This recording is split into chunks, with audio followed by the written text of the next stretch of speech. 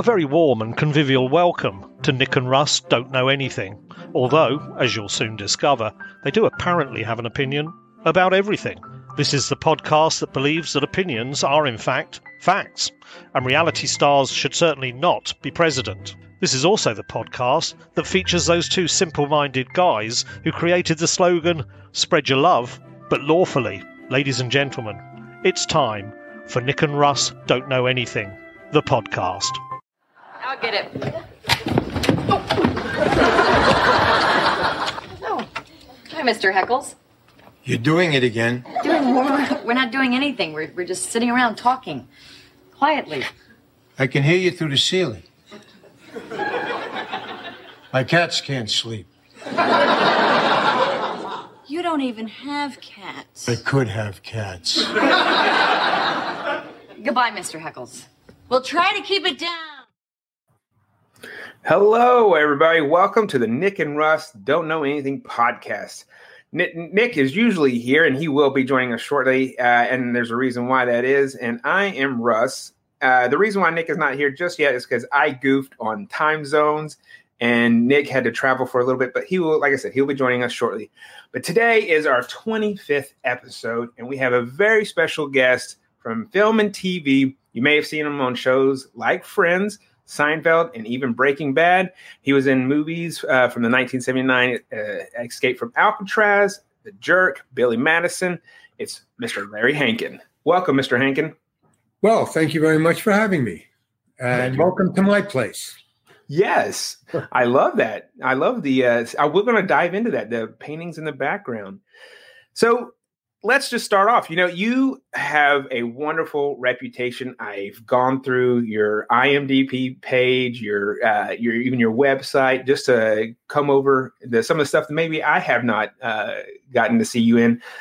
I know you right off the bat from being Mr. Heckles and from the Friends, and we were just talking about that before, and how there was a Reddit fan little theory that Mr. Heckles was killed off because in the episode you talk about how you have a dinner guest, and then moments later Mr. Heckles is killed, or not killed, dies. But this Reddit fan said that Mr. Heckles was killed by his dinner guest.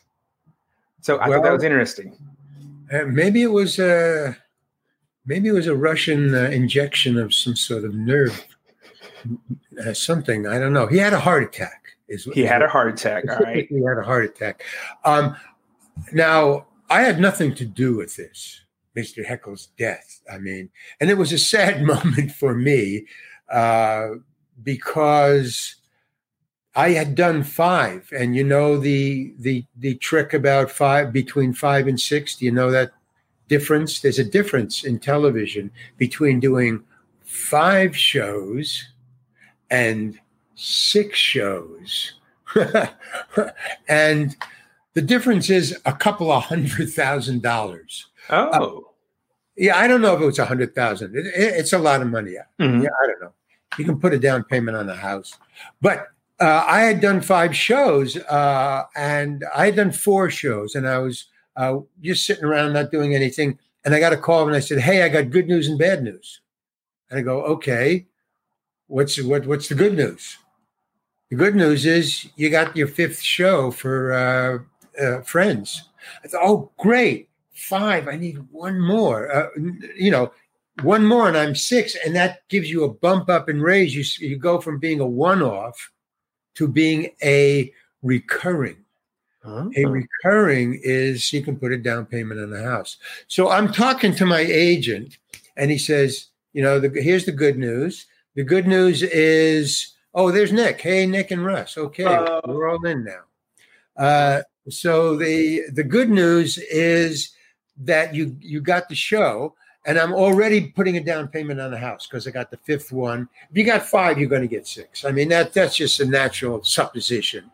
That's the natural way nature goes. So I got 5. So I'm putting a down payment on the house as he's talking to me.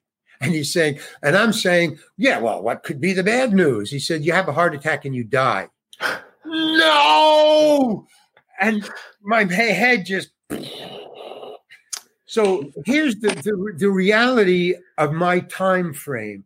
within 10 seconds. Okay, you got the fifth one, down payment on a house. What's the bad news? You die in that they took away my house. That was all I know is I had a house and they took it away. That's all that imprinted in my brain. Okay, I hang up the phone. I deal with my day. 3 days later, I show up for rehearsal for the fifth show. And I didn't know it, but I had kept that anger from the phone call. And I didn't know about it. Now, I have an attitude problem. I've been working on it. I had an attitude problem. So afterwards, it didn't surprise me. But I went to the rehearsal, and little did I know that the rehearsal was the first rehearsal of the new season, which is, in their terms, a celebration. So it wasn't on a rehearsal stage. It was in a celebration room, with the little cocktail tables, you stand around with your drink. And there was about, 25 or 30 of these cocktail tables. And there was about 100 people in the room, all celebrating the new Friends season opening. I didn't see any of that. I walked into a full room of these people. Oh, that people had suits. There was producers. There was other stars from other shows. It was a big thing. I didn't know any of that. I'm just walking in, and I just see the three producers standing at one of these little cocktail tables, luckily all alone, just the three of them talking. And the other, babbling. I just went right to them. And I just, out of nowhere, I just walked up to them and said, "What did you do, man? What did you do? Why did you kill me?" I mean, Mr. Heckles, I had ownership. "Why did you kill him? Why did you kill him?" And the room, all of a sudden, the room just went quiet, man. And boom, everybody's looking at me. And the female, there was two males and a female as the producers, and they were startled. They were stunned, as everybody else was. And she just leaned forward and said, "Could we perhaps talk about this a little later, Larry?" It just woke me up. It was the most stunning thing that you could say to me. If she shouted at me, I would have shouted right back. That's right. And I just woke up, and I looked around and I go, "Right, okay." And I just turned around and I walked to the craft service table, and there's the celebrations they had salmon, and lox and bagels and bacon and sausage and everything. And everybody at the craft service table just split, man. They just walked away. I was like, Moses parting the sea? I don't know. And I just stood there, and I was in shock now from what I had just, Larry, man. And I'm wondering what to do. Take a sausage, make a sandwich, have a cup of coffee. And this little teenage kid walks up to me. I guess he was a son of one of the producers or something like that. And he walks up and he just stands there. And I look at him and he looks at me and he goes, "Dude, that was so cool." Thank God there was somebody who understood. Yeah. Hey, Nick, how you doing? What's up? I think he's still there. Can you hear him? Now, it's just been a crazy time. But okay. Because of this hour thing, so here's the situation. My husband was already in the room, so we were going to do the show, and then I was going to leave. But the thing is that the extra hour added an extra thing. And of course, on my way, it's a 25-minute drive from my apartment to to my sister's house. And of course, there was a car accident. They had body bags and whatever. It was kind of bad. So of course, it took 45 minutes versus 25 minutes. And then, that created. Oh, you're all thrown off, man. Your timing is all off. I know. It's horrible. But it's my fault. I hate my that. fault. Yeah. Time zones are my time zones are my kryptonite. The Pacific time and the Midwest time and the New York time, and it's all of that. And then he's got green time. You're right in the midst of friends here. Yeah, it's cool. Yes. But you have to move closer to the mic, doesn't he? Can you hear him? I can't hear him too well. You can't hear me that well? Or? That's better. That's better. Or move the mic closer to you. Whatever. Cool. Anyway, you're going to see me like this, I guess. Anyway, so that's the story of Mr. Heckles, anyway. I went on your website and the real Larry. I can't hear you.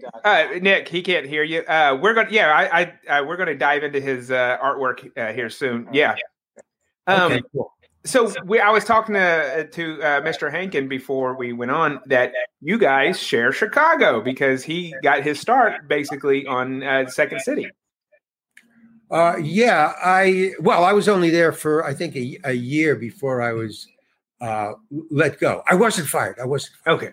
Or killed off. But what happened was, is there an? Let's see. What's his name? Wow, I've forgotten his name now. But I was in Second City. Mm-hmm. I was hired from. I was doing the out of town show in St. Louis, Missouri. You know, I working. It was like a rehearsal. So we were there and we were held over for a year. I was hired by Second City to go down to St. Louis to open a show there, just for 3 months, and we were held over for a year.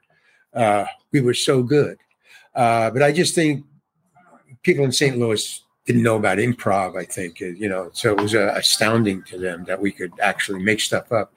So when I went up there was already 5 people in the cast, which is the sweet spot for improv, five people. And then, I can't remember his name, but I went up there with another guy, and he was the guy who wrote Hee Haw. You've heard of Hee Haw, right? The show? I don't know if you have, but yes. So we both were hired from St. Louis to go up there and be in the Second City show. And so there was 7 or 8 people in the show. And it's just too much. You can't do it. So we were let go. I hung around for about 2 weeks, just couch surfing in Chicago. So that's all I know about Chicago is couch surfing. And it was really freezing. What was it? The Hawk? Is that what it's? The wind is called Hawk. So that was coming in. There was a snowstorm, and then I left. And I went to. No, I stayed there, and then Alan Meyerson, who was also a director for Second City, who also was let go. I don't know why, but he came through and he said, "Hey, man, are you working in here? Yes, still." And I go, "No, I just let go a couple of days ago." Me and another guy. There was too many people on stage, and we, last hired, first fired. So he said, "Well, okay, hop in. We're going to go and open up a show called The Committee in San Francisco, and we're driving there." It was in the middle of a snowstorm, and he had a wagon, one of those wood paneled things, station wagon, and it was piled high with luggage and stuff, and the car was packed with adults and 3 children, just packed. It was his cast from New York. He drove through. He came from Second City in New York, driving through Chicago to pick me up. He knew that either I was working there or I was just let go, and he wanted to get me in the company. So he said, "Hop in." And I looked in the car and I looked at, and I was just hanging out at the bar at Second City. I wasn't packed or anything like that. So I said, "You send me a ticket." I didn't believe them. Show business. Yeah, right. We're gonna start a show in another city. Just jump in the car. I said, "No, I'm going back to New York. You send me a ticket to New York and I'll fly there because I don't believe you." Son of a gun. 2 weeks later, I got a ticket, a plane ticket. And I flew there in a suit, and everybody else was hippified. Everybody else was just hippies. It was the 60s. And so I got rid of the suit. It was a wash and wear suit. It was something I picked up before I got on the plane. I think it was like $75 or something like that. I don't know. So I got there. We opened the show, and we were a big hit. So that's all I know about Chicago was just that little window of, couch surfing and going to the show and mainly staying there because I didn't know Chicago. Then the winter set in, and then the Hawk set in, the Hawk. And then Alan came and took us to San Francisco, where we remained. I remained for 10 years. It was the greatest, man. Improv is the greatest. It really is. I agree. I think it's. I've taken a few improv classes myself and have enjoyed it. In college, I started off in theater. Oh, cool, man. But you don't have to do anything. You don't even have to do homework. All you have to do is you do exercises 3 times a week for 2 hours. But your day is free. You don't have any homework. You don't have to rehearse. Just do the exercise, and you come in, you take suggestions from the audience, and they think it's magic. It's terrific. Yeah. Oh, yeah. But the show closed. Oh, go ahead. No. Go ahead. The show closed because Hollywood, we're so close to Hollywood, and it was only $35 round trip to fly from Hollywood to San Francisco back in the day. Mm-hmm. And it was much too expensive to fly to Chicago from Hollywood and back, to see their hit show. But we were, we were from Second City. So that was the scuttlebutt down in LA. So all the heavy hitters, all the green light people would fly up to see this big hit show in San Francisco for $35, and you can see the Golden Gate Bridge during the daytime. It was a trip. The weird thing was that if we flew down, because we were actors, we wanted to be in movies and stuff. But when we flew down there or drove down there, I took a motorcycle down there once to audition for stuff. We couldn't get in because it's, you're an actor and they're big time. So it was really hard to get these auditions. However, if we never left San Francisco and just stayed in the show, every person who we couldn't get in to see would fly up to see us in the show, to see the show. And there we were, right? So we had the best of both worlds. The green light people, and so they would start hiring us until finally they hired the entire company. One at a time, over a series of a year, we lost the entire opening company, including not me, because I didn't want to go. I thought it was like face acting. And you had to say other people's words, which was weird, man, after, a couple of years of just improvising.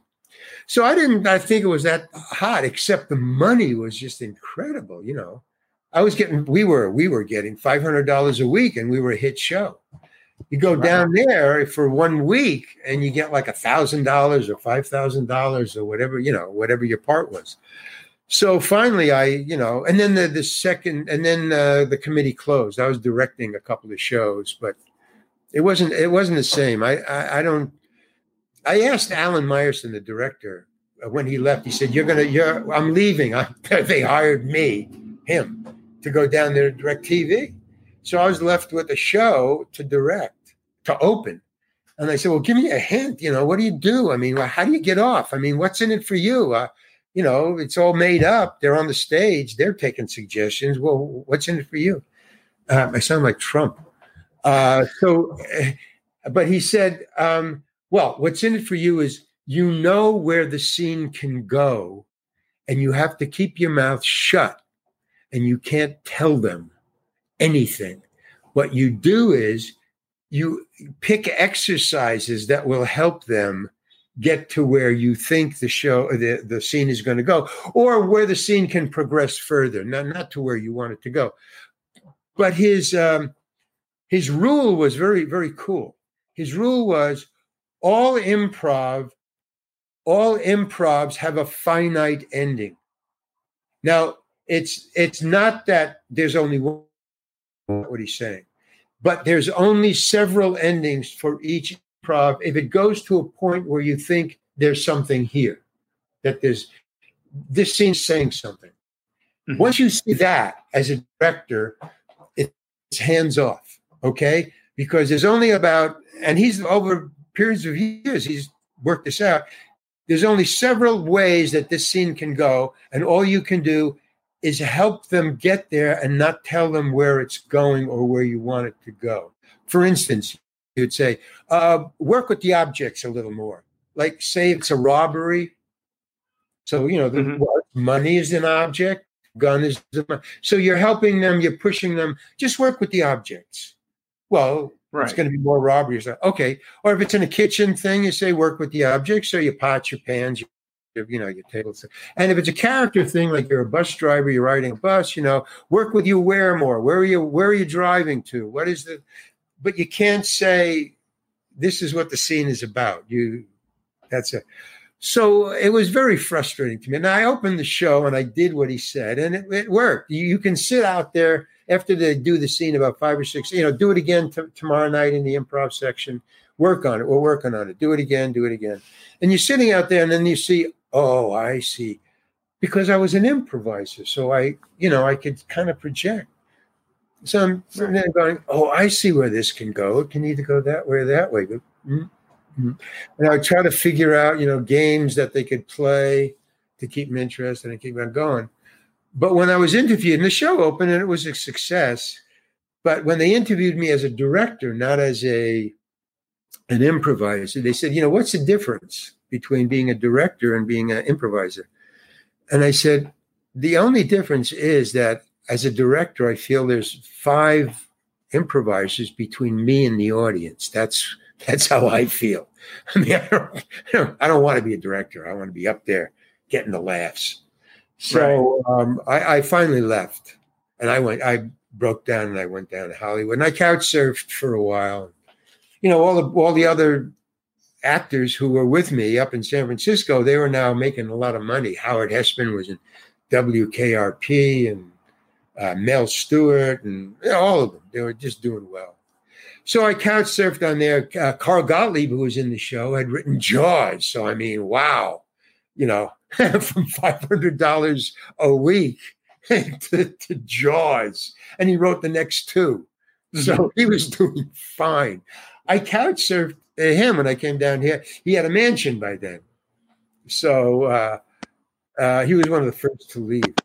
So I slept on his couch. Literally, I slept on his couch in his big living room. But his wife, Allison, who's a great lady, she's a wonderful lady, very strict but very nice.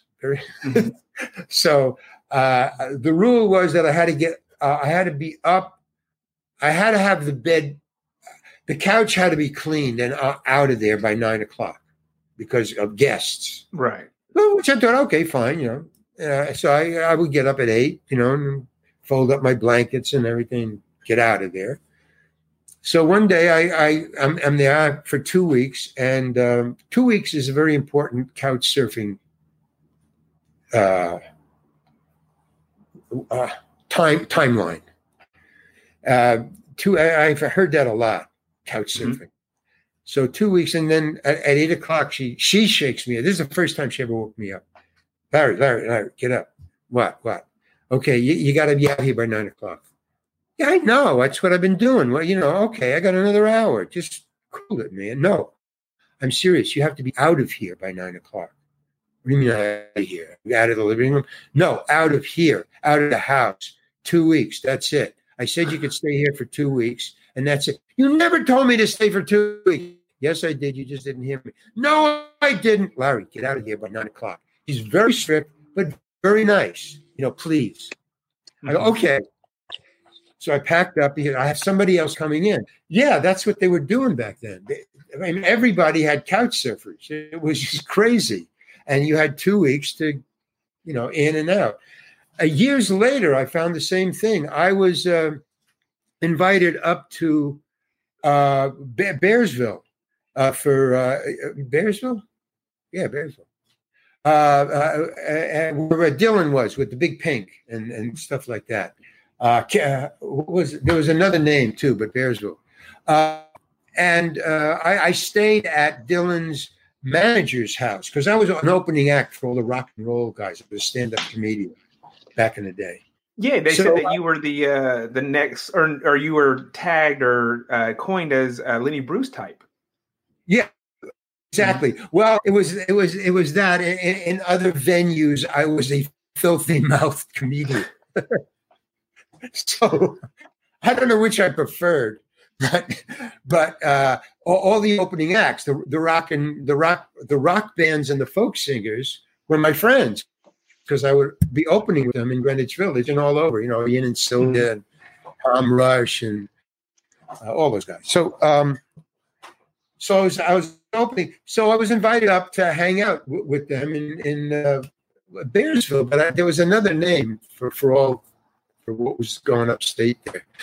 Anyway, so I stayed at and Albert Grossman, who was the manager, he had a big mansion up there, and he had it was like a motel, but it was like a guest house. But those motels that are all lined up, they're just like, they're lined up. Then there's room here, here. And they're just all the rooms are lined up next to one another, like in a line. That's what he had in his backyard. Well, his backyard was huge. But, so he had about 10 rooms, like a motel. rooms. And he would just let the acts who would be passing through, coming to New York, wanted to visit, and they would stay up. And he managed all of them, or he would, let their opening acts or their friends stay there. And I was one of them. But 2 weeks go by and Albert knocking on the door. Okay, Larry, 2 weeks, get out of here. Well, you know what? We had a question about you playing I heard about that. We have a question about you playing Kramer, essentially, as Kramer, or a version of Kramer in Seinfeld. But let's answer that when we come back from our little break. It's about a minute and a half, so stay with us, and we'll be back with Larry Hankin as he talks about his life in Hollywood. All right. Okay. Hey, Gammy. Hey, Bryant. What do Robin Hood, Vlad the Impaler, and Mothman have in common? IDK, what? Well, they're all topics on our podcast Mythstory, where each week we discuss a new myth and the history behind it. That's Myth Story with an IE. See you then. Oh. Ever get that light bulb over your head at midnight that just goes ding? If that's the sound a light bulb makes. Or any idea that you probably shouldn't post on social media, but the public definitely needs to know? Unless you're a vegetable, you probably do. That's why our panel of non-experts do it for you. Our seamless flow of humor to science and information will keep you engaged and wanting more. Side note, we even have our very own shaman. That's Psyche-Delic Podcast. All of our links are on Linktree. That's linktr.ee/the Psychedelic Podcast. Do you have an interest in the paranormal? Do you find joy in creepy things? Do you delight in terror? That's not going to work. My name is Ryan, and I am joined weekly by my friends Alex and Chad to dive deep into the stranger parts of life in an effort to understand more about the world we live in. Come listen to our podcast, That's Strange. You can find us in all of your podcast players, so go, listen, now, and please review. We'd really appreciate it. Welcome back. So we've got Larry Hankin, and this was the comment we had from Ian. Any stories about playing Kramer versus Kramer in a sense on Seinfeld? Kramer versus Kramer. Oh, well, I mean, well, you being the Kramer I lookalike. thought the real Kramer. Okay, I auditioned for it. Let me start this way. Michael Richards and I were friends way before Seinfeld. We were auditioning. We were actors, and we were auditioning for everything together. I mean, not together, but we would meet, because we looked alike. So we were, pardon me. If you need to get some water, that's fine. Take a second and get some. Not COVID. It's not COVID. It's not COVID. Okay, good. I'm glad. I don't want you to get COVID. Robert Patterson, the new Batman's got COVID. Well, we were friends. So when they auditioned, like David, I auditioned for Kramer. I auditioned for Kramer in the beginning before Seinfeld was on. And so,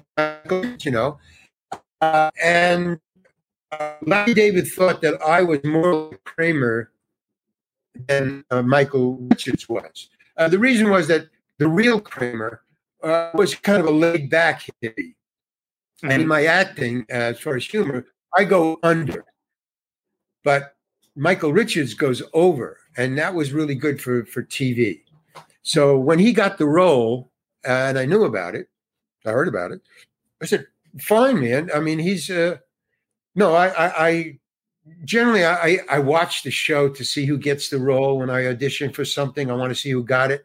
And it always pisses me off, That guy got the role over me? What the hell is going on? I mean, I really get this, how unfair show business is.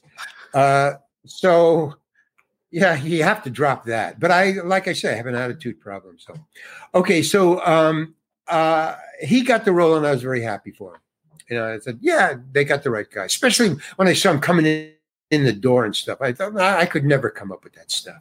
I mean, he goes for that stuff. Mm-hmm. So, okay, fine. Then blah, blah, blah. Now we need an Kramer. So Michael Richards suggested me, which was kind of nice, man, So, Larry, we even played brothers together on a sitcom, a restaurant sitcom. We played brothers who were going to who did rob the restaurant. And it was really funny. just a sidebar. I'll get back to the whole thing about Kramer. But in the sitcom where we played brothers, we robbed the place, and that was really cool. Then there was a thing where we're escaping in a truck, in a flatbed truck, like a Ford flatbed. Mm-hmm. And so it was a green screen on the stage.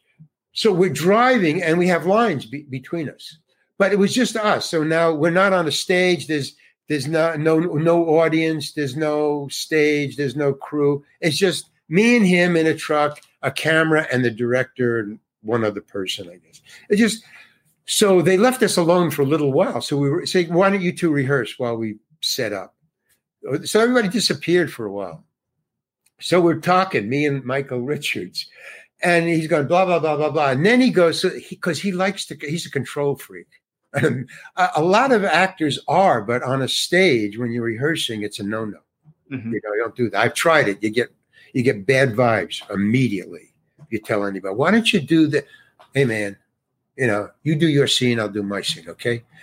So he's giving me directions, and I go, no. Well, I thought, he's giving me directions. I'll give him directions. So I go, no, why don't you do this? And I go, so we're trying to make the scene funnier by what he thinks is funny or what I think is funny, and they're not the same.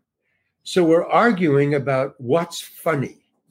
So to see two guys very seriously arguing about, no, this is funny. If I go like that and you say this, then that's funny. No, it's funnier if you say, yeah, but if you say that, then I can say this. Yeah, but then, no, then why would I say the next thing? And it just was like the most insane argument. Okay, that's the last I remember of Michael Richards. And then he says, hey, get Larry Hankin to do me in the show. So that's how I got the audition. But the audition was like totally weird because I was the only one who looked like Michael Richards. Mm-hmm. I mean, everybody else was either short or fat or bald or a full beard or looked like you or it just didn't – it didn't compute. And I thought, I got this, man. There's no way. And I had worked with Michael, so I kind of knew his staccato gestures and stuff like that. Ha! So he, so I auditioned 5 times, which is against SAG rules. You're supposed to get paid after 3. And they didn't. But I wanted the part so much that I didn't open my mouth. But again, that attitude, I just... Why am I not being paid? And then there was this bald guy in the audition room. It was just a hell of an audition. There was Costanza, there was Seinfeld, there was a director, and there was a producer, and then there was a bald guy. A bald. This is left and right. This is so weird, man. So there's a bald guy in there, and he didn't say anything. And they had me audition, do the part, and blah blah blah, and imitate, the pillows and stuff like that. But then he didn't say anything until the end when they said, okay, thank you very much. This bald guy would go 5 times each time. At the end of the thing, he didn't say anything. He'd go, come in the door like Kramer. Okay, I understood. Sure, that's part of the audition. But each time, and I never saw any of the other people go in the room because you're sitting in this room with 6, 7 other people. Short, fat, bald, red hair, bald. And none of the other people would go in, they would audition, and they'd come out and leave. None of them came out and went in the door again. So I'm thinking, okay, maybe I got this. But 5 times he never said anything. So on the 5th time when I went out into the waiting room, where this receptionist is, just before I went back in, I closed the door and I go, hey, the fuck is that asshole man, the bald guy? He keeps on telling me to come in and out the door. Who is he?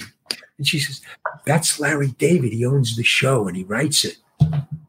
Oh. Thank God, because I was going to rip him another a-hole. I didn't care. At this point, fuck Seinfeld. I just had it up to here. So I go in and he says, come on. Yes, sir, man. Go in, come in. Fine. So I got the job. So that was Larry David. So now I had him as an enemy. Now he had pissed me off. Okay, you're the man, so I'll be quiet. I'll be good. but I just held it. That's really weird. I hold it. Well, I don't do that anymore because it's bad. But then I did. So now I show up on the set and I'm just waiting for him to just tell me something, and I'm just going to open up because I got the job now. Mm-hmm. And sure, but the weird thing is he was a different guy. He was Larry David, the guy we expect to be. He's really funny, man. He knows what is funny. And he would go in and he would to the stars, to Costanza, to the girl, and to Seinfeld. He would go. He didn't direct. It was Tom was the director. He would just stand by Tom, and if he saw something that he could add, he would never stop you from acting or anything. But if he thought, "Oh, I got a funny idea," he would say, "Tom, let me." And he would only to the regulars and to Kramer. He would go in and he would say, blah, blah, blah, blah, blah, blah. And then he would go away, and then you would see what he just told him, and it would be funny. So the guy, and I thought, wow, man, the guy's right on, and he had my sense of humor, or I had his sense of humor. That's pretty awesome. Yeah, but here's the thing. I was starting to get jealous that he wasn't coming over to me and giving me any funny stuff. So I was getting like hot under the collar. I was just really, really weird. But finally, he did come over to me. Now, my idea for Kramer, for the Kramer that I was acting, was blank. I kind of thought that the Kramer I was playing, Tom Pepper, the actor role, was passive aggressive.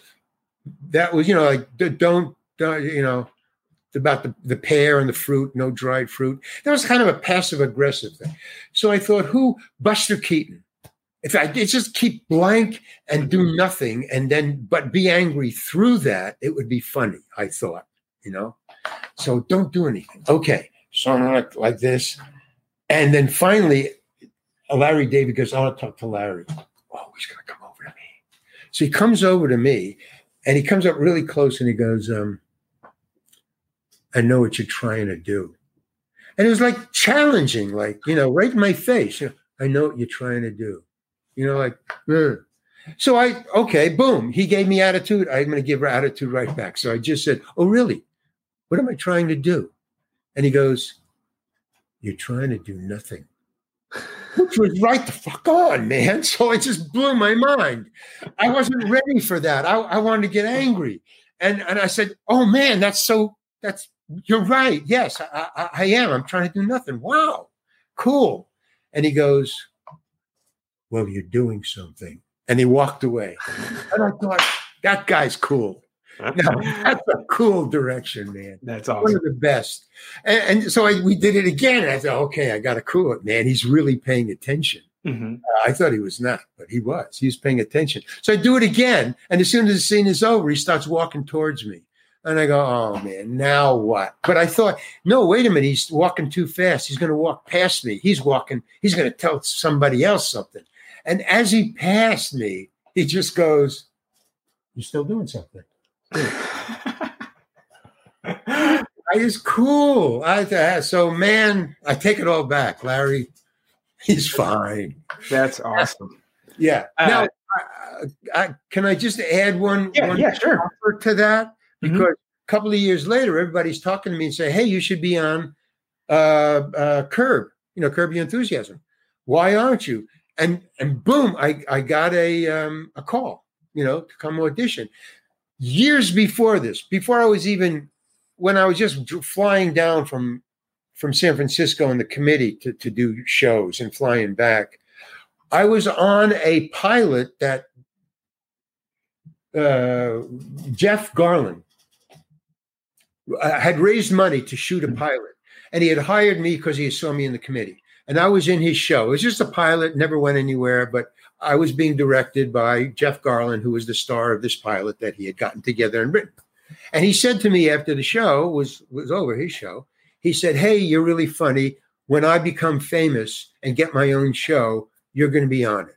Okay, that's boom. Okay, now cut to, I'm going to the audition of Larry David's Curb Your Enthusiasm, and they don't give you a role. They don't give you a side. They give you a piece of paper, a little piece of paper, and in it on is your intention. That's all. And it said, Larry David is getting on an elevator. you are getting off the elevator, they do that dance. That was it. Now, you know what the dance is, right? You know, oops, you know, that thing. Okay, fine. So now I go to the audition, and this is Curb. Now Larry David is known as a genius because of Seinfeld and now Curb. So I'm going in to audition for a genius now. And it's a room full of 100 people. I mean, it's like a show, man. It's like there's a lot of producers, and there's Jeff Garland is there, okay, so it's all different, and it's just this little piece of paper, and it's a mime. You know, you just get up in front of a classroom, and they say, okay, you're in an elevator. You know, here's the door. Okay, and Larry David gets on one side of the door, and I'm facing him on the other side, and we're just facing each other. And somebody over here says, okay, and the doors open and action. And we do this dance, you know, like I'm doing like that. Only I wouldn't let him get on. So I kept on doing this. And finally he goes, okay, that's it. All right, stop. And he's just walking around the room like, all right, enough, that's it. Okay, thank you. It was just weird. And everybody in the room is confused, and he's angry. And I just said, well, thank you very much. And I just left, you know. Okay, I don't know what, you know, do the dance. I was doing the dance. So I go out into the hall, and I'm walking away. And here comes Jeff Garland, the guy who promised I would be on one of his shows if he became famous. And he comes running out, and he goes, what did you do? He's running down the hall. I said, I don't know. I auditioned. I don't know what you're talking about. And he goes, no, you fought. You had a fight with Larry. Oh, God, what are you doing? I said, I didn't let him on the elevator. I was doing the dance. I had a little piece of paper, said, do the dance. What are you talking about? He said, no, you were arguing with him. Larry, I recommended you. Okay. And I didn't get the job. Cool. He says, no. And he turns around and he's walking back slowly, hitting his head. Oh, God, Larry. And that's the last I heard of Larry David, a Curb Your Enthusiasm. Oh. I mean, show business is weird to me. Do you blame me? I don't know. Okay, that's my Larry David stories. A lot of people know you recently from Breaking Bad, and in honor of Breaking Bad, I did my Breaking Bad haircut. Right. Oh, you look exactly like Bryan Cranston. And I say that, well, it's my COVID cut, but it was 25th. Except episode. Ears. I think his ears are a little bigger than yours. But other than that, then maybe I could play his version, you know, like you did with Michael Richards. I can be his. And Nick looks exactly like Aaron Paul. What a coincidence! It's the reunion of El Camino. So Breaking Bad, and you played Old Joe, and I was reading up how I think you said you based it on your uncle. Yeah, my Uncle Murray. Mm-hmm. Yeah, that's the first. Well, that's a throwback to improv. When we used to have a Man on the Street improvs, where we'd get a news suggestion from the audience, and then somebody would come up with a screwdriver in their hand, like this is one of these things. Mm-hmm. But you had a screwdriver. And it was always a screwdriver. That was like the prop for Man on the Street. You come out with a screwdriver, and that was a microphone. And then we would come in and improvise. You know, they say, well, what do you think about the election? And then we would improvise what we thought about the election as characters. So that was it. So now, wait a minute. Why did I tell you that story about Breaking Bad? Was that yes, was sir. Breaking Bad. You base it on your uncle. Oh, my uncle. Yeah. So I would always come out as my uncle, my Uncle Murray, because he was a New Yorker and he always talked like this, and he always had opinions about stuff, and I could just do him because he babysat for me, and he was like my second father. I you know, when my parents went on vacation, I would stay at his house, you know, with his wife. So I could do Murray just like that. You know, I'd been doing him on the stage for years. So when I auditioned as my Uncle Murray. And the whole point, I guess, of it is that it was one of the only characters I've ever done as an actor where I had to do no homework whatsoever. It was like an improv to me. It was like Man on the Street to me. It was when I read the role of Old Joe, I said, oh my God, this is my Uncle Murray. Because my Uncle Murray used to install oil burners for a living. So it was like a junkyard guy. He always dressed in that kind of, mechanics coveralls. Mm-hmm. And he always would come home greasy, full of grease and stuff because of the oil and stuff. So I looked like Murray. As Old Joe, I even looked like my uncle, grown up now. Mm-hmm. He was when I was a little kid. So that was really an easy role for me. And I guess it echoed, with fans because they really like Old Joe, Oh yeah. So we've got about 10 or so minutes left, and I really want to talk about your art. So your website, the real LarryHankin.com, as we can see in the background, have some amazing art. That's my art. And no, okay. Oh, and there's my art. There it is. Yes, sir.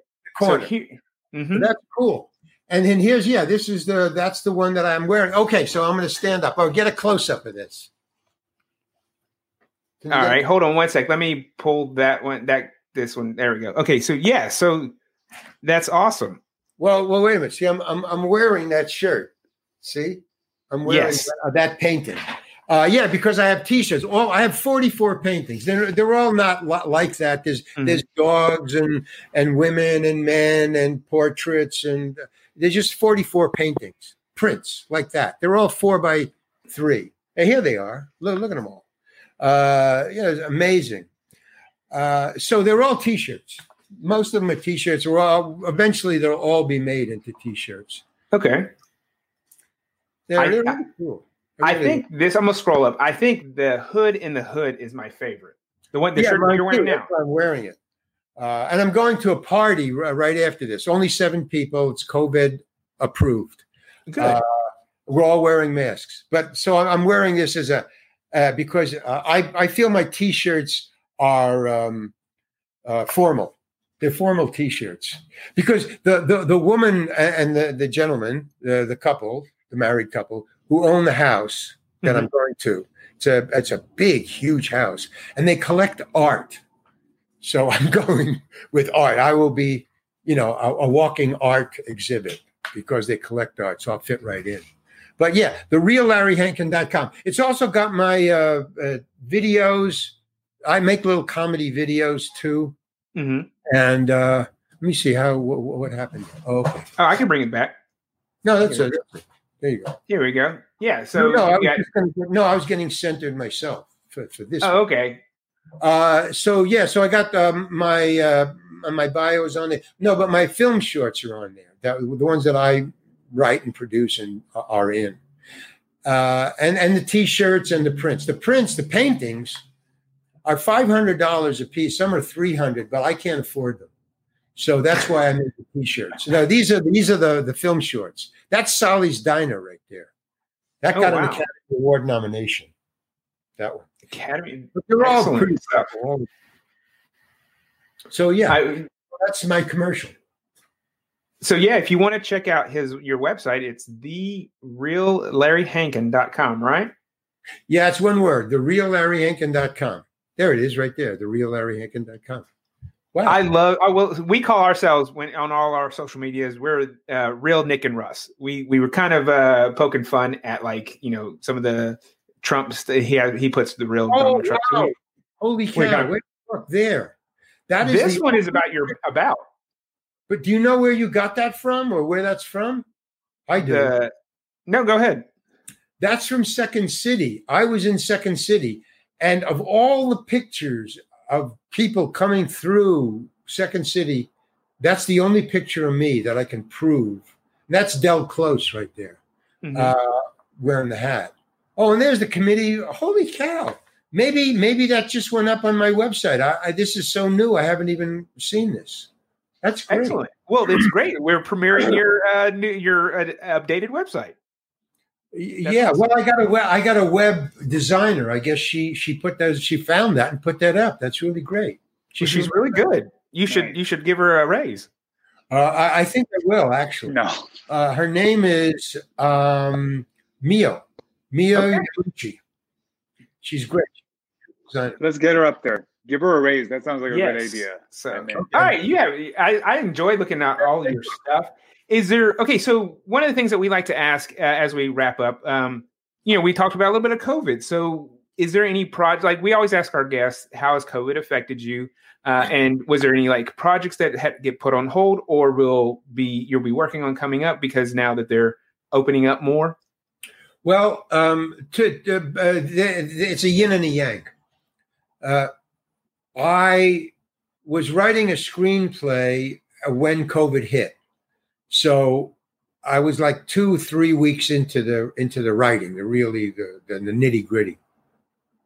And when COVID hit, I because I got gray hair, I'm susceptible. So I really sequestered in place, which helped me finish my screenplay. So that was a positive, because I didn't, no friends were calling. Everybody was sequestered. So I just wrote, and I finished the screenplay about a week ago. And then, you get postpartum, what is it called? Postpartum depression? Depression. Yeah, you get, I think all pregnant women and artists, when they finish their pregnancy, get postpartum depression. It's, you're useful, you're working at, and then all of a sudden the rug is taken out from under you. You have nothing. It's not like, well, you go on to something else, well, you have dinner with a friend and you go to a movie and then you go to sleep. No, it's wah, and you're dead. And so I was very depressed for about a week. I really didn't know what to do with myself.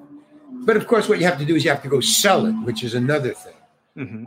But instead, I started to read an old screenplay, and I discovered it was really good. I should take it while I'm letting that ferment in a drawer for a little while I get over my depression. Let me send this to somebody, the old one. So I sent it out. And meanwhile, I came out of the depression and I sent the new script that I just COVID fixed, and COVID wrote.